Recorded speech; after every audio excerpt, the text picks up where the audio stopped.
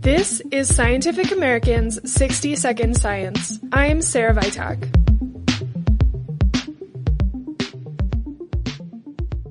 Charles Darwin's famous trip on the HMS Beagle is primarily known for bringing us the concept of evolution.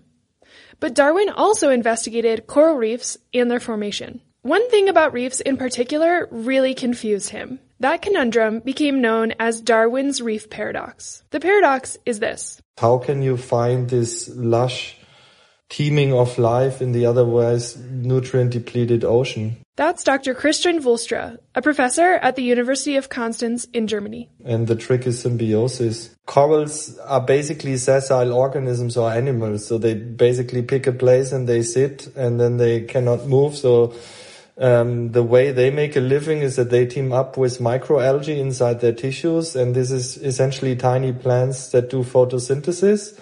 And this photosynthesis generates sugars, and these sugars will be essentially delivered to the coral animals. These little critters across the globe are in a lot of danger.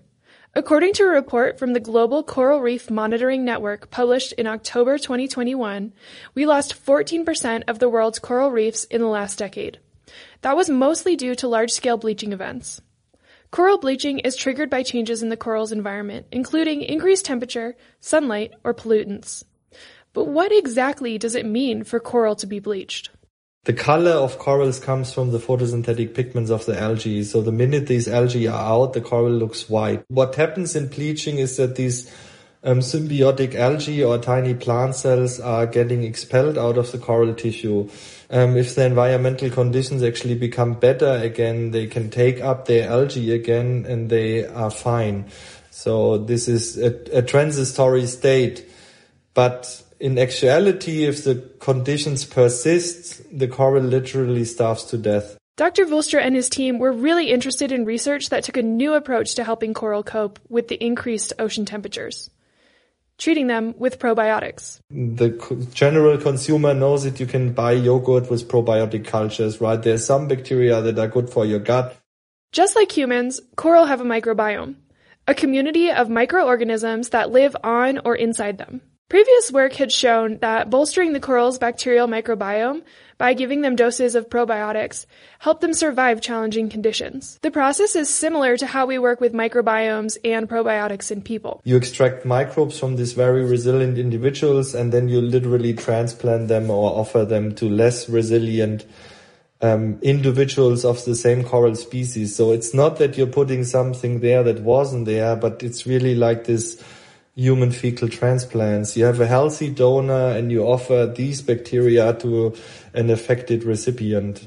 This had already been shown as a proof of concept in previous research, but Dr. Wulstra and his team wanted to drill down and understand it a bit better. To do the experiment, they worked in what they call mesocosms, sort of a sweet spot between a sterile, isolated lab setting and a totally wild reef setting. Basically, they had aquariums with multiple types of coral and some other critters, and this allowed them to control conditions, but also to get a slightly more real-world result. One very convenient thing about working with coral is that they are colonial organisms. Which means that they consist of repetition of the same building blocks. You can, from one colony, you can generate many, many fragments or pieces that all have the exact same genotype with the exact same environmental history, and then you can put them into different conditions.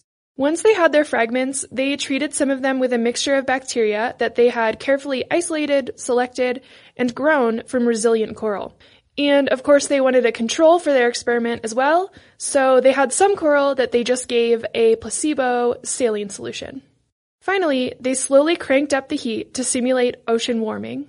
And this was a very long experiment that essentially lasted over 75 days. What they found was fascinating. All the coral showed signs of bleaching as the temperature increased, but the coral treated with probiotics recovered faster, and they were 40% more likely to survive. As a coral biologist or as a biologist in general, I think you're usually very happy if you have a 5% effect or something, like something observable that you can count with reasonable numbers. This is massive. I mean, if you almost double the survivorship, this is huge. The team also looked at how adding this probiotic cocktail changed the coral's microbiome, and how it changed the coral itself. Adding the probiotic changed the composition of the coral's microbiome. It also instigated a change in the expression of certain genes in the coral host. And those genes were really kind of the go-to genes that you would bet on if this is for increased recovery. So basically things like repair genes, immunity genes, and stress response genes.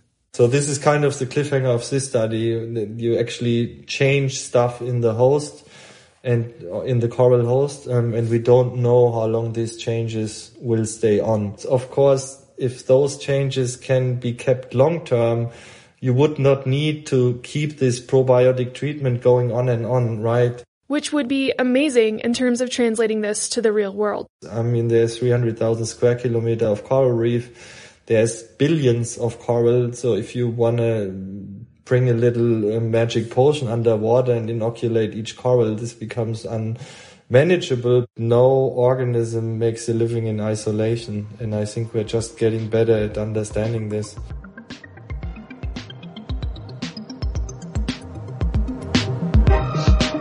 Thanks for listening. For Scientific American's 60 Second Science, I'm Sarah Vitak.